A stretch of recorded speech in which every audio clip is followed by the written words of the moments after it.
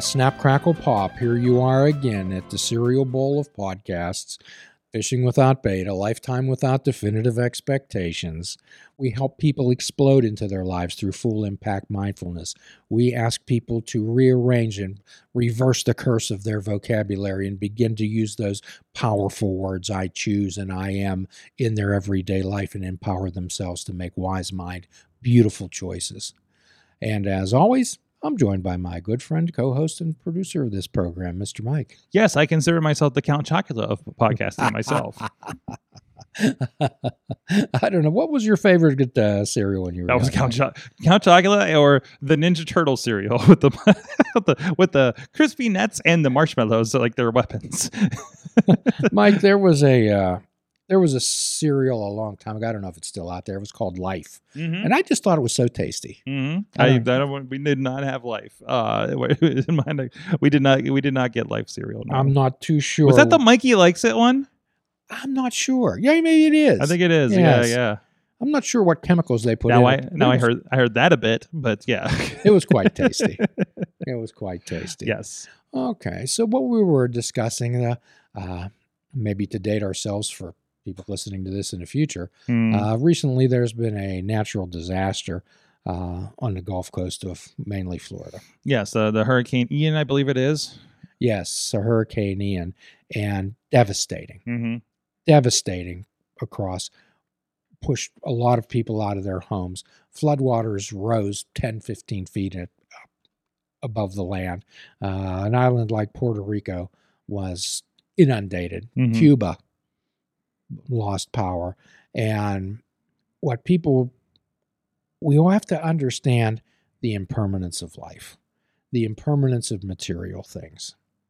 I recall that when the Catholic faith, on Ash Wednesday, it's called All Souls Day. And on that day, the priest would come around and you'd come up to the front and the priest would put a cross on your forehead in ashes. And these ashes were made from the palms that were gathered after Palm Sunday, and they would be burned, and those were the ashes they would use.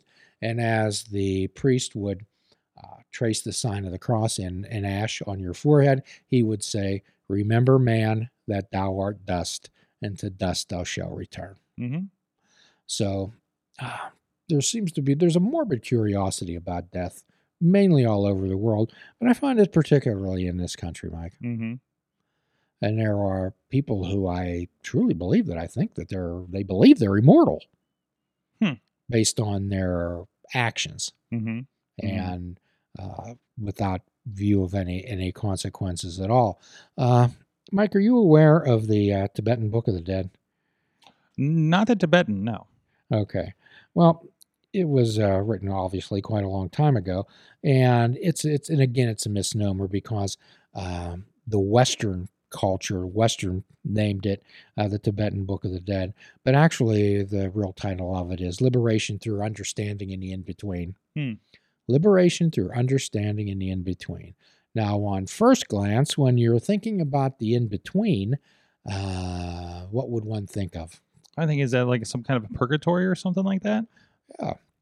Yes, that could be purgatory. Some people believe that the in-between is the moments between life and death. However, given the Tibetan concept of reincarnation and karma, okay, what the in-between is the moment between death and reincarnation. Okay. Understanding the in-between. That's what's called the in-between. Okay. So, talking about the impermanence of life, what are some things that you thought would never go away, Mike? Like in life, like the main street back home, like the tree in the front yard that I would climb. My childhood home wouldn't go away. Things like that. Is that what we're thinking? Yes. Well, your perspective's your reality. So it could be parents. It could be. Did you ever think you were going to age, Mike? Did you ever think you were going to have gray hair? No, none till much later. But that idea of like, man, what is it like to be a grown up? Your present was like all you knew, and all you knew coming out. Like the idea of going to high school, going to get a job was the scariest thing at the time, right? Yes.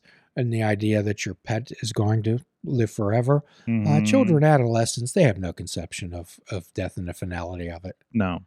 They think their pet is always going to be there. Yeah. They think they're always going to have their car. They think they're always going to have their home Mhm. or the things. So when catastrophe happens, a home is burnt down, the loss of a loved one, those are defining moments in people's life. Mhm. Mhm. Uh, It's a realization that kind of hits you too, right? Of that this is the way of things, right? And then you have to reconcile that, especially when your first major, say, parent passes or something like that, or grandparent, like that's something you have to start contending with. that's usually the first significant death that a person deals with in their life, Mm-hmm. is one of their grandparents passing. Mm-hmm. Unfortunately, more and more today, for younger people, it's their friends dying either by violence, drugs, or alcohol. Right. And that's a sobering thought, and it can be defining moments in people's life. But when we think of everything that we can take with us, what can we take with us? Not much of anything, right? Yes. So, we could talk about the soul and the karma and everything like that, but not much that we make of our lives or collect or anything. It's going to go along with. So what I ask people is, what can you carry to the next world? What do people recognize you for? What are you most proud of? And I ask people when they tell me they don't know or they don't think much of themselves, I always ask people what's good about being you. And I don't think you'd be surprised at the number of people who don't have an answer for me. Mm-hmm. And I always ask them this, Mike. I say, do you know the difference between right and wrong? Mm-hmm. Do you have a moral compass? Can you be dependable? Can you tell the truth? And can you treat people with courtesy and respect? Those are the 5 greatest attributes that a human being can have. Yep. So perhaps the next time someone asks you, Mike, tell me about yourself, I'd love for you to say, well, my friend, here's what I know about myself. I know the difference between right and wrong. Mm-hmm. I have a moral compass. I am dependable. I tell the truth, and I treat people with courtesy and respect. Does that person need to know anything more about Mike? No. I think that's what's important. That is what's important. Okay. However, some people gauge their self-concept and self-esteem by possessions. Mm-hmm. Mm-hmm. What do you think about social media, Mike, that people look to see how many hearts or how many likes or how many views their particular post has? Well, it's the endorphins. It's finding value in people that find value in you. I know that in the past, sometimes I've asked you, I said, Mike, I thought we put out a really good podcast. How come no one's watching it? Mm-hmm. Mm-hmm. And I would think, what am I doing wrong? What are we doing wrong? Mm-hmm. We're doing nothing wrong. No, we're putting it out there, and the people that are coming across it are there are people watching and interacting with you and me around this, and we know, like, anecdotally, this has helped people, and that's what's important. Yes.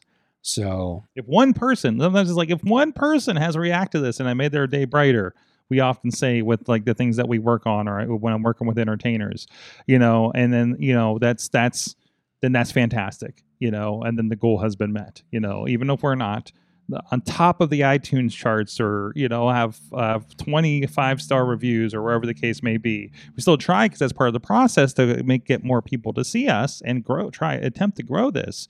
But in the end, is the fact that we're doing this and there are people listening. I mean, that is worlds. Well, in the 12-step world, we call it planting seeds. Mm-hmm. And we have to understand that a lot of times we plant trees we never get to climb. Right. And that's the acceptance part of it. But money can be taken away. Mm-hmm. Material possessions, homes, cars, all those things can be taken away. Right. But the only thing that can't be taken away from you is your integrity. Right. Your integrity and your values. Your values, your choices, your non-negotiables, those can't be taken away. I haven't told this story for a long time, and I don't tell it very often. But every year on Memorial Day, my cousins and I get together and we do the family burial plots. And there's a particular gentleman buried up there. He's a great uncle of mine.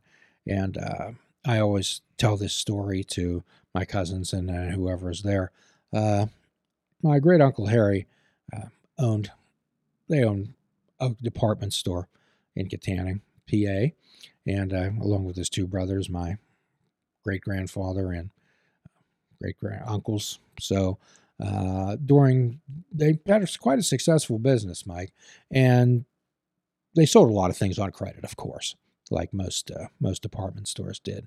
Well, during the Depression, people, obviously, the economy collapsed. People were no longer be able to pay their bills. And my father was there, and he said that one day a family came in, and they brought back furniture.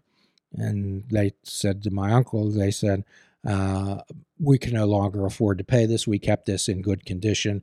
We need to return it. And it broke his heart to see this family there with the children. So the next day he put an advertisement in the Katanning Leader-Times that said, I, Harry Eller Meyer, as of this date, forgive all debts, both business and personal. And it ruined him because he forgave all the debts. The bank and those creditors were not as kind and generous. So he actually spent the rest of his life with my great-grandfather. They had a home. And I remember my father telling me this story, and he said I was just young, and he said I was sitting there, and somebody asked Harry. They said, Harry, why did you do it? And Harry said it was the right thing to do. It was the right thing to do. So where did that type of common sense go, Mike? It's kind of that individualism. It's like you take care of yourself, right? That happens these days. Well, I would like everyone out there to be able to understand that you can always preface your decisions by saying what's the right thing to do. And the right thing to do isn't always the easy one. Right. Or the painless one. Right. It can be painful and hard. But what do you carry around through your life? What makes you proud of being Mike? It's kind of you're dealing with things that I deal with. I'm happy with the quality of things I produce, right? If I'm not happy, I'm going to put in the extra work to get it done. Like a little bit of a workmanship kind of situation. If I promise to do something and deliver on something, I'm going to do that. So that's what I'm happy with me. Are you proud of the product that you deliver? Do you stand behind the services that you deliver? Absolutely. And this is a struggle that happens with, just having this discussion with somebody else that's in creative media, where it's like the what was it? The perfect is the enemy of the good, right? And you have to ship things. But what is your acceptable level of this has to be at least X good before it goes out the door, to be happy with, the fact that somebody is paying for this, that somebody is taking care of this. And that, I feel, is the thing that makes people come back to us, more often than not.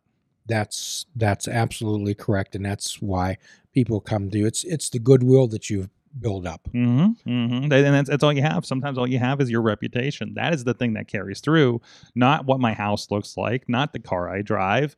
It's the, and if it was something where the car I drive that was that sense is this thing that would push me forward, that's kind of not the client I want, and I avoid those kinds of ones if there's something like that going on, Yes. And telling the truth seems to be a lost art. Yes, even in this kind of business, yes. I remember in some political climb a while ago, someone was caught lying, and they said, these aren't lies, they're alternate facts. And words do mean something. So the idea about the impermanence of life, we often talk about time as being the most precious asset that we have. The most precious, and we've talked this innumerable times. If you care to, you can put in our search button on www.fishingwithoutbait.com and put in time, or put in time as currency. You'll get a plethora of podcasts that discuss that. So your time is your most important thing that you own, and the beautiful thing is you choose how to use it, Mike. Absolutely. And the impermanence of things.